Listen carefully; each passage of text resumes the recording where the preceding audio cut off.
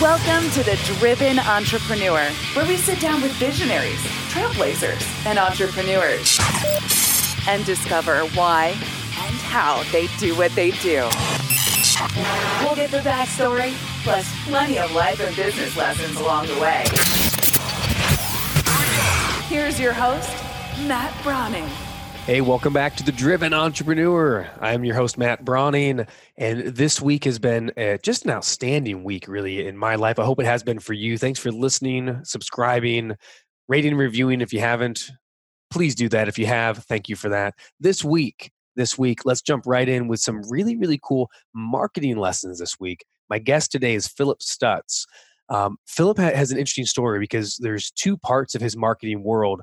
One is he's fighting a rare incurable disease called achalasia, and he spent 5 years ignoring it. Yet now he's on this mission to find a cure, and he absolutely believes and is 100% certain he will find a cure as he pursues that. He's also the author of the Fire Them Now book, The 7 Lies Digital Marketers Sell. And I can't wait to get into the story of how that actually ties together. He's a best-selling author, of course, with that book. And he's one of the masterminds behind the curtain of political marketing.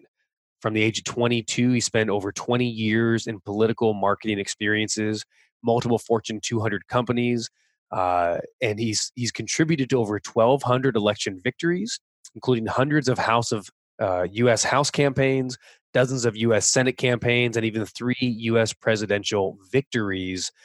He is the one and only Phillip Stutts. You've seen him as a keynote speaker. He's been all over the place, more than 200 national TV appearances, including ESPN, Fox News, Fox Business, MSNBC, and CNN. You've also seen him on some popular podcasts like Gary Vaynerchuk's The Daily V, James Altucher's show, The Adam Carolla Show, the Dr. Drew podcast, Jay Abraham's Ultimate Entrepreneur, and many, many more. Phillip, welcome to the show. How are you? Man, that was too long. Thank you. Can you believe that? Look, it's not my fault. You've done so much with your life. I would tell you I haven't started, but okay, I'm good. I'm ready to serve your audience today. So. I love it. Well, let's jump in, and first thing, the hook in the very beginning, I want to hear your story about is achalasia. You find yourself with this rare incurable disease. You got diagnosed in 2012. What is that, and how did you find out about it? Well, I found out about it. That's probably the easiest way to start. I was eating cereal in my kitchen one morning many years ago, and I just couldn't get the food down. And I was having to drink the milk to get it down. And I was like, this is weird. And over time, it just, that sensation got more consistent. And I spent a year and a half going to doctors who said, I don't know, and I, finally, after about 18 months, I was diagnosed with achalasia, which affects about 1 out of 100,000 people. Basically, the muscles and the nerves that push food down into your stomach are dead for me. They're dead. They're dead forever, right? They'll never come back. This is an incurable disease. The 1 out of 100,000 that get this disease are typically in their 70s and 80s. And I was in my 30s when I was diagnosed. And I've had 15 minor procedures on my esophagus. In the last few years, I've had 3 major surgeries. The last one, Matt, my esophagus had curved. So food not only was not going down without water, but it was sticking in there. And so they pulled it straight. They cut 25% of my stomach out. They wrapped that flap around my esophagus and stapled it all together. And one day that will come undone. And the doctors at the Mayo Clinic where I was being treated looked at me about 2.5 years ago and said, they were just updating me. And this is 2.5 years ago. So I'd been with the disease for 5 years. And the doctor, and I said, docs, what I know this is incurable, but what's the long-term prognosis? How long does this wrap last? And they said, Phillip, you've had too many surgeries. Your esophagus kind of looks like an upside down pom-pom. It's been shredded, right? So food can go down. And this last surgery is your last. And after that, we're going to have an esophagectomy and a feeding tube, most likely for the rest of your life. And, I'm in my early 40s at this point. And I went, well, when? And they said sometime in the next 5 to 10 years. Oh my And gosh. I went, what? And now the what is kind of humorous to me now, because I'd had this thing for 5 years. I'd never Googled the word achalasia. That's how ignorant. That's how this was a disruptive disease in my life, and I stuck my head in the sand and did nothing about it. I was scared. I probably had a lot of shame, as weird as that sounds. I think, the fact that I had this disease, that I felt self-conscious about eating around people, all this stuff. And it really affected everything in my life. And I'm driving home from the Mayo. Oh, and I remember leaving the Mayo Clinic that day. And I said to the doctor, well, I don't know if I accept that. And he giggled at me or smiled. And he pats me on the back and says, Phillip, your disease is what it is. Take your medications. By the way, those medications have long-term dementia effects. And he said, take your medications and we'll see you in 6 months. And I'm driving home and I go, this doesn't work for me. I have to figure this out. Yeah, this isn't the guy that I want in my corner. He already gave up. Well, I don't even blame. You got to understand, even at the Mayo Clinic, they have to see 50 to 100 patients a day. You get 5 minutes. They're not thinking proactively about you. Right. They're trying to get you out the door because I got to see somebody in 5 minutes. And that's the reality of our healthcare system right now, right? And so I just drove home and said, I got to figure this out. And I didn't know what that meant. But the first thing I came home and did was actually Google achalasia. And what I realized was it was probably gut related and I needed to get my diet in order. And so over the next 6 months, I worked on that and found a world-renowned doctor who's now New York Times bestselling author named Dr. Stephen Gundry, who wrote a book called The Plant Paradox. It was everything about my diet and it spoke to me. I've been on the diet for 2 years. And I am off all of my medications for an incurable disease. I do not have to take them any longer. And the second aspect of this is I was at this conference with Peter Diamandis, the Abundance 360 conference mastermind in Beverly Hills 2 years ago. And he gets on stage, Matt, and he says, hey, I want you to take a moonshot in your life. And a moonshot is something that you think is impossible or people say is impossible and you're going to make possible. Yes. And I'm at this business conference, right? And I'm like, and I write down in my notebook, I'll find a cure to this disease in 5 years. The ignorance of an entrepreneur is kind of a beautiful thing because it's just the dumbest line you could ever write because there's no money in rare diseases. Like there's no research. I Googled the disease. No one's working on a cure. Like what so, but it's beautiful because what do I know? I'm just an ignorant entrepreneur. Like this is what I know. Right. So the first thing I did was I came back from that conference and Diamandis suggests you do something immediately to kind of get momentum. And so I wrote an article and it appeared in Inc. magazine and it was called Embrace the Change That's Coming. And it was my moonshot. I wrote that I was going to find a cure in 5 years because I figured if I put it out there, then I had to be held accountable. Right? Yeah. So I did. And like a week later, a researcher in this rare disease, I guess it popped up in her Google alerts, right? Ironically.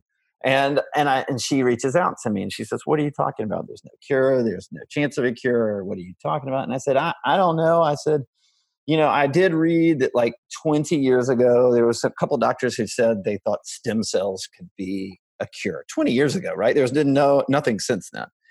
And she's like, well, let me call around to some doctors and find out what they said. A week later, she calls me back.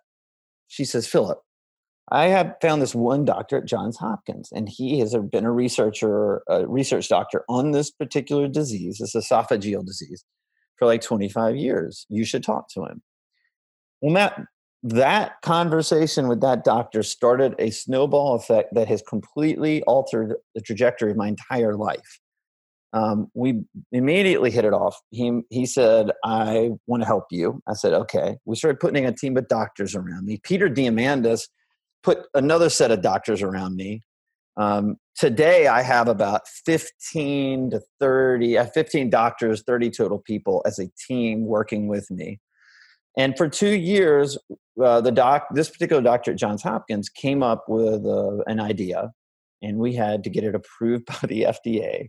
And we had to get approved by the hospital, and we've had delays and starts. But just last week, I started the first ever one-man clinical trial. It's never been done on animals. Just this last week, and you're putting yourself in the middle of it. Yeah, I'm the guinea pig. And he told me, don't say that. Please don't say that. And I said, well, I kind of am. But it's a one-man, first ever clinical trial at Johns Hopkins. And what I went last week is they extracted stem cells out of my calf muscle. The best way to describe what I went through last week was with only lidocaine.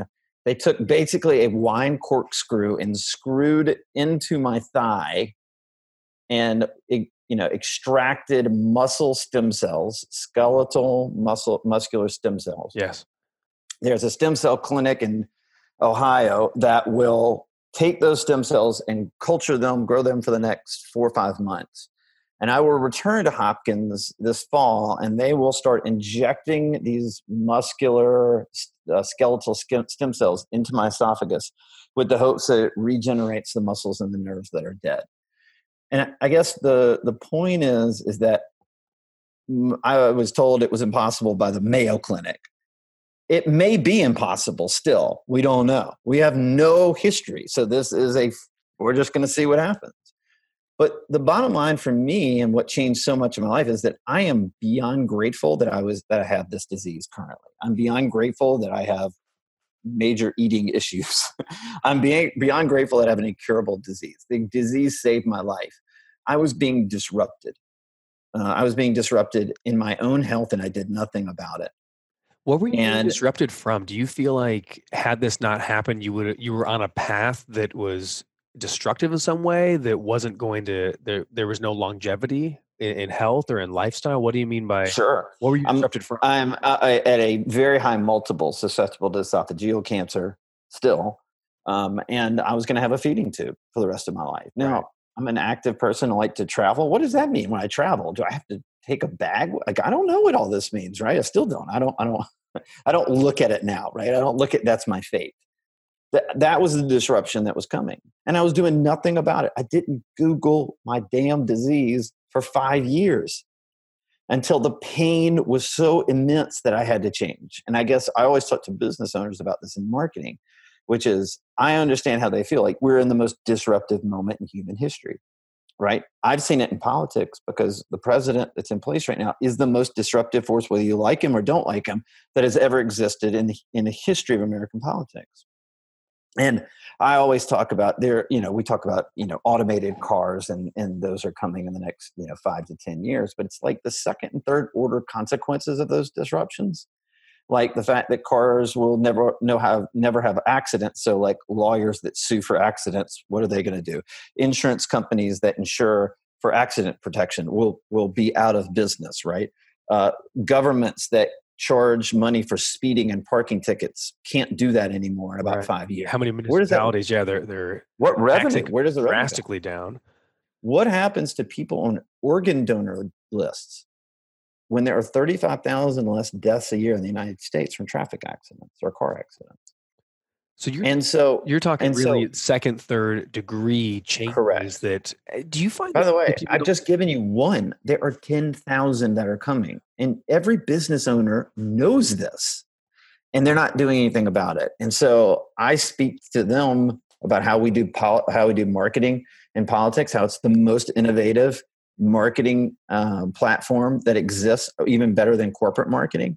And I talk to them about how they can utilize it to disrupt what they're doing in the economy and where it's going. Give me an example of a difference between, because when I think of political marketing, and forgive me because I'm not from DC, and we talked before we started rolling tape about I just came back from DC, and when I think of political marketing, the only thing that comes to mind as a non-political person, mind you, is the anti messages for the opponents kind of a thing. So in my world, it would be like saying, that other speaker, he's terrible and he's stealing your money. Come to my seminar instead.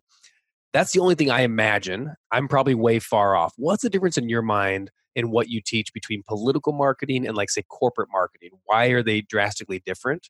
And should they be?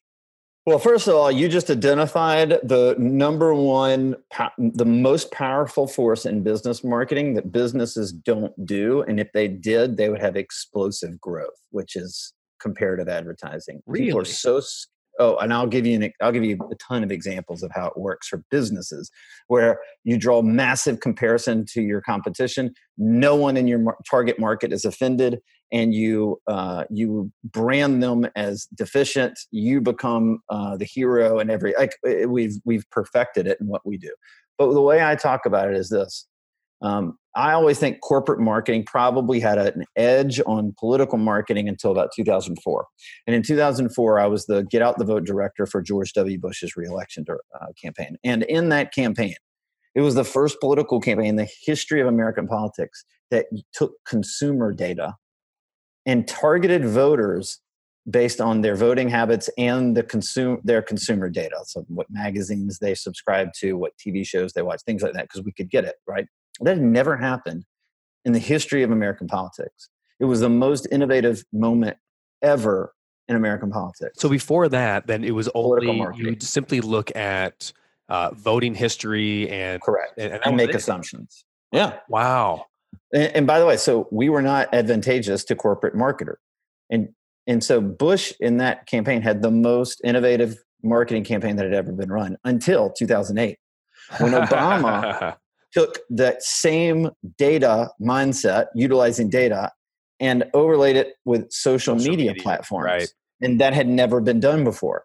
And that was the most disruptive moment in the history of American marketing, American political marketing, until 2016, when Trump took data, social platforms, and branding and married it all together to have the most disruptive, innovative campaign in a marketing aspect that had ever been run. Whether you like them or not, that's the fact. And what happens is, Matt, the reason I say this, and I can give you tons of examples, right? We can talk for days on this, but in politics, you win or you lose. There is no, did we increase our ROI by 5% on this one particular ad campaign? Like, we don't talk like that. Our entire model is based on whether we win or we lose. And there is a scorecard. And the scorecard is election day. And there's a publicly available database called the Federal Election Commission that posts every client I work for. So all of my competitors know whether I win or lose. And you better believe they will cut my legs out from under me if I lose more than I win. And no one will hire me. And so we are forced like crazy to innovate. I mean, every day we innovate. And when you have that mindset as a marketer, then you're not thinking about how do I make money? How can I sell this client on something cheap and easy?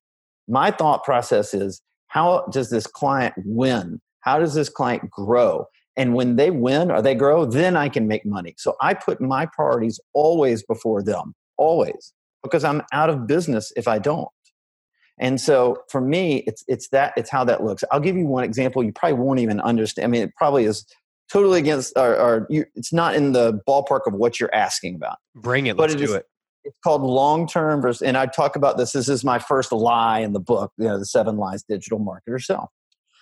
In politics, in over 20 years, I've never had a contract that was not month to month. Every client that I've ever worked for could fire me at any moment.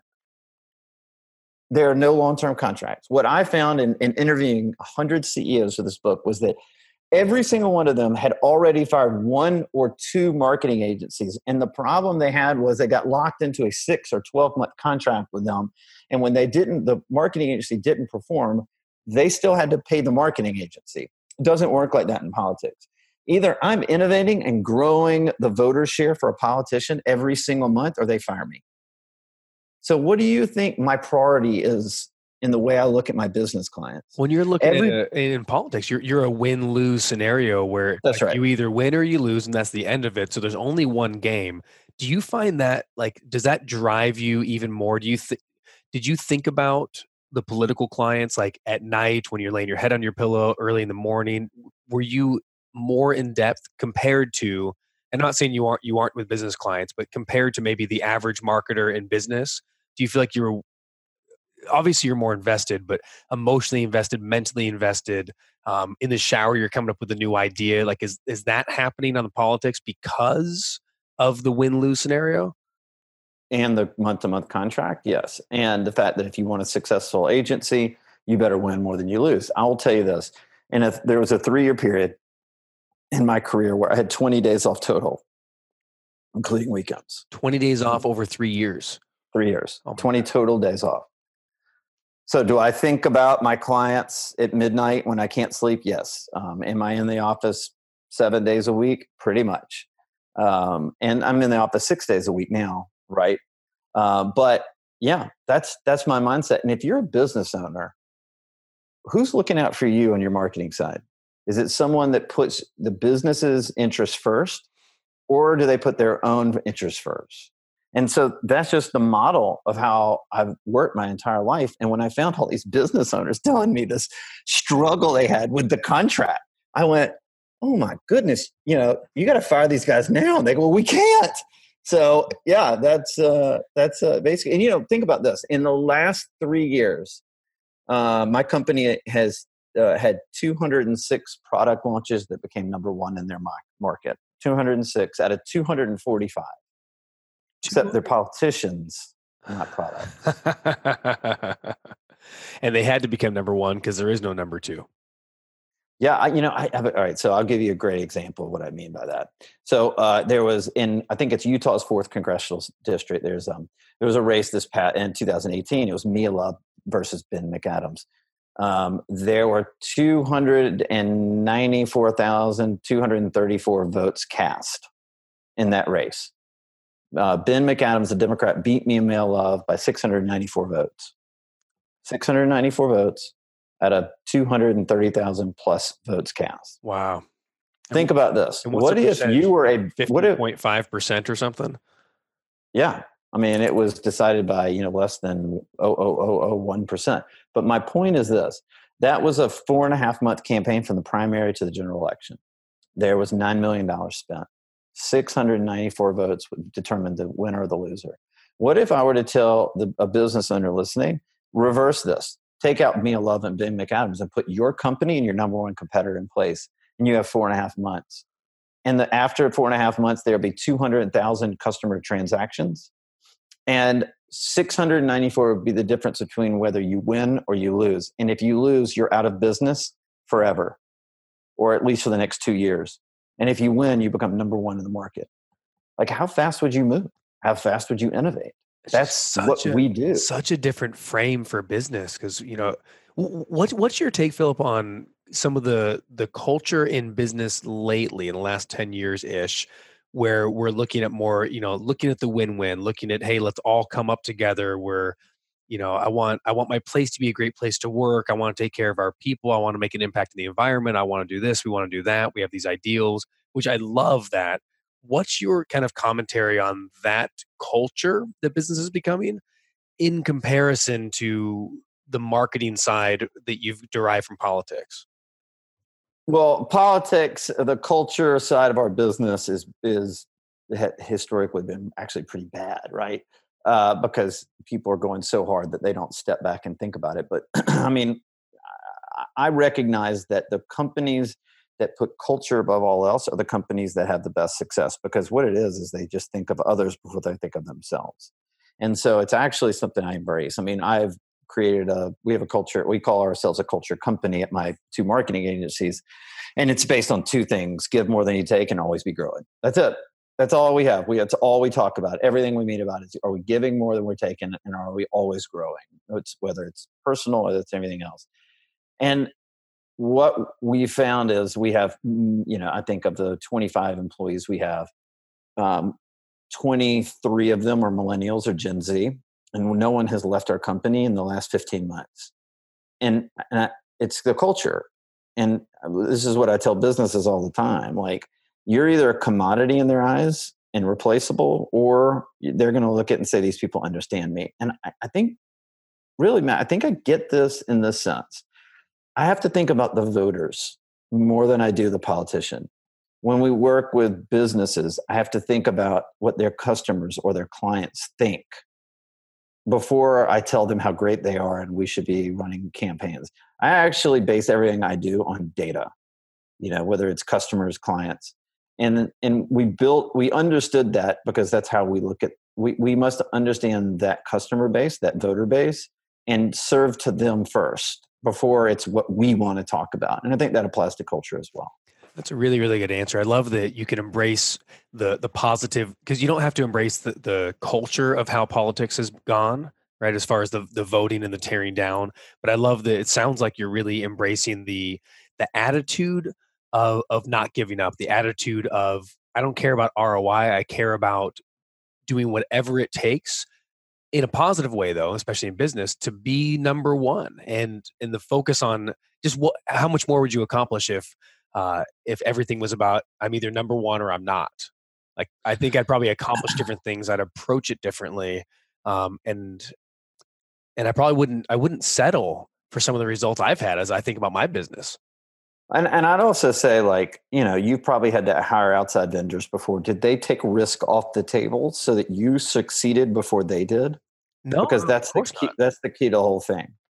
And I only know this because that's all I've ever had to do in politics. So when I'd go to businesses, and I say, look, we have a bunch of different offerings where basically they get a free trial with us for a few free weeks, few months, with no risk attached to it whatsoever, right? And that my thing is, I'm going to take the risk off. I'm going to have total transparency. We've built all the marketing dashboards for our clients to watch their ads in real time, and we have no way of escaping failure in my company.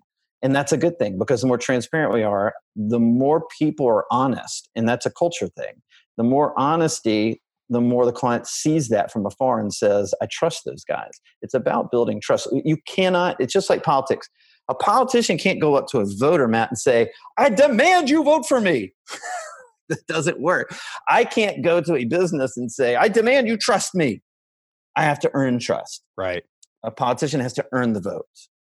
And so we structured our marketing agency to earn the trust and build it so that they win before we win. And by the way, in all honesty, I'm going to ask you this question. How successful will I be if they have the first success before I do? And they being the business The client. client, right. Well, of course, and the great thing is all you can be is successful at that point, in my opinion. I'll be 20 times more successful than if I go sell them a bunch of things they don't need. Like, I don't understand it. I just find so much, it's weird. The political guy is saying that the business marketing marketplace is unethical. It's just such an oxymoron. I don't know where to go with that. I appreciate it though, because the other thing too that you mentioned earlier is when you're building up also as a marketing agency, political and also in business, you're building up a brand for yourself, and you only build a brand based on the results you've delivered. It's not about like you're not going to go and say, hey, I love that you said, you've worked on 3 US presidential victories. You don't say, hey, I've worked on 3 campaigns. So how did you do on those? Well, they all lost. I But actually worked but on but I 8 made a whole total. bunch of So I had 5 that well, there lost. you go, So. right? But you're not looking at the 5 that lost and said, "Oh yeah, look at all the money I made from that. You should pay me too." No one's going to pay you for it. No one's going to bring you in. But when you can say, "Listen, I worked my tail off for this long and here's the result we got." How like that the results build trust. You don't have to explain yourself at all. So guys, the book is Fire Them Now: The 7 Lies That Digital Marketers Sell. Man, what a now I really get the fire them now. You can go to well, you can get the book on Amazon and wherever books are I sold, I'm Yeah. sure. But Yep. you also have a free 5-minute marketing audit you could do. Tell me about that real quick as we get to the twilight of our time together. You can go to Phillip Stutts with 2 T's, phillipstutts.com/audit, and tell me about what a marketing audit is from your perspective. Well, part of the process of talking to all these CEOs, from Fortune 500 CEOs to small businesses, was they all said, I don't know if I'm being taken advantage of. By the way, the economy, I gave you these examples of the economy being disrupted, and I don't know what I should do. I'm being told I need to run all these digital ads. And by the way, why are you running digital ads? And I own a digital marketing agency. Why are you running digital ads if the data and your target market is not using digital in the way that other, marketing agencies are telling you to? Like, you've got to go where the data tells you. And so I have so many people come up to me and say, well, what am I doing right and wrong? And I said, you know what? Let's create a free marketing audit. Part of the culture that we have at the company is give more than you take. So we said, let's just do this. So go to phillipstutts.com/audit, right? And you fill out this 5-minute marketing audit. It's basically your digital marketing footprint, your online footprint. And my team spends 2 business days pouring over everything you've got going on. We can monitor SEO. We can look at through your website, your messaging, your video content. We can monitor your emails and everything, like if you're sending out emails and stuff. And then we will come back with a 7 to 9 page report on what you're doing right and what you can improve. And we've been able to help the businesses we've worked with after that have come to us and said, okay, let's work together. And by the way, you don't have to work with me. This is free. But the businesses that have come have seen an improvement of about 25 to 50% just on what we found through the audit.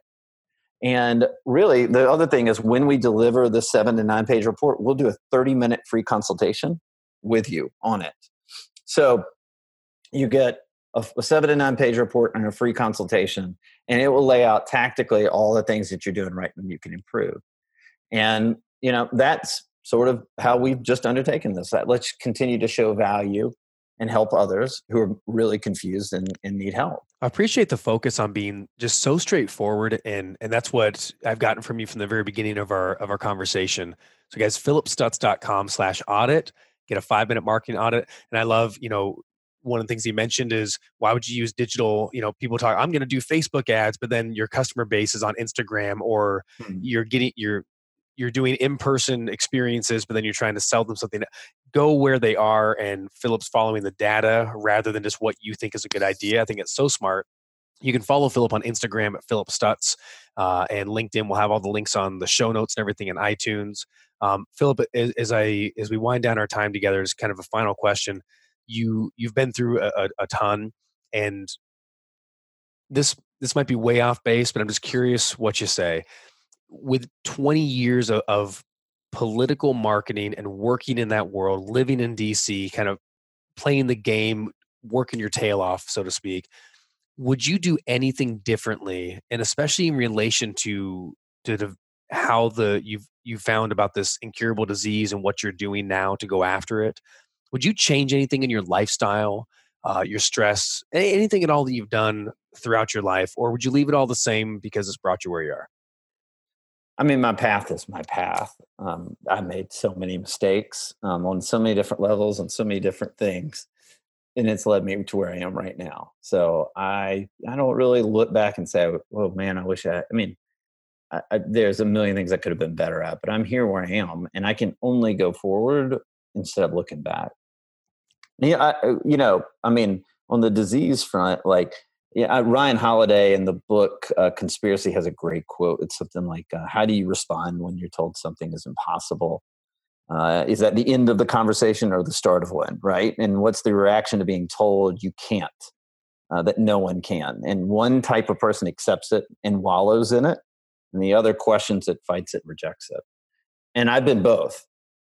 And I can tell you there's a lot more progress and purpose in the second part of that. Wise words, well said. Phillip, thank you so much for your time, brother. I appreciate it. All best. I appreciate you having me, and anything I can do to serve your audience, just ask. Okay. Thank you so much. Guys, that was Phillip Stutts on political marketing being best for business. So excited about that. Thank you for listening. Make sure you follow Phillip at Phillip Stutts at Instagram and on LinkedIn, and grab the 5-minute marketing audit, phillipstutts.com/audit. Make sure you subscribe if you haven't already to the podcast. If you're listening to this in your car on one of the 16 AM FM stations that we're currently broadcasting coast to coast, thank you. Enjoy where you're getting to. And make sure you go over to Apple or Stitcher or Spotify, iTunes, whatever it is, and subscribe there as well. Sure appreciate you. Thanks so much. As usual, get out there and crush it.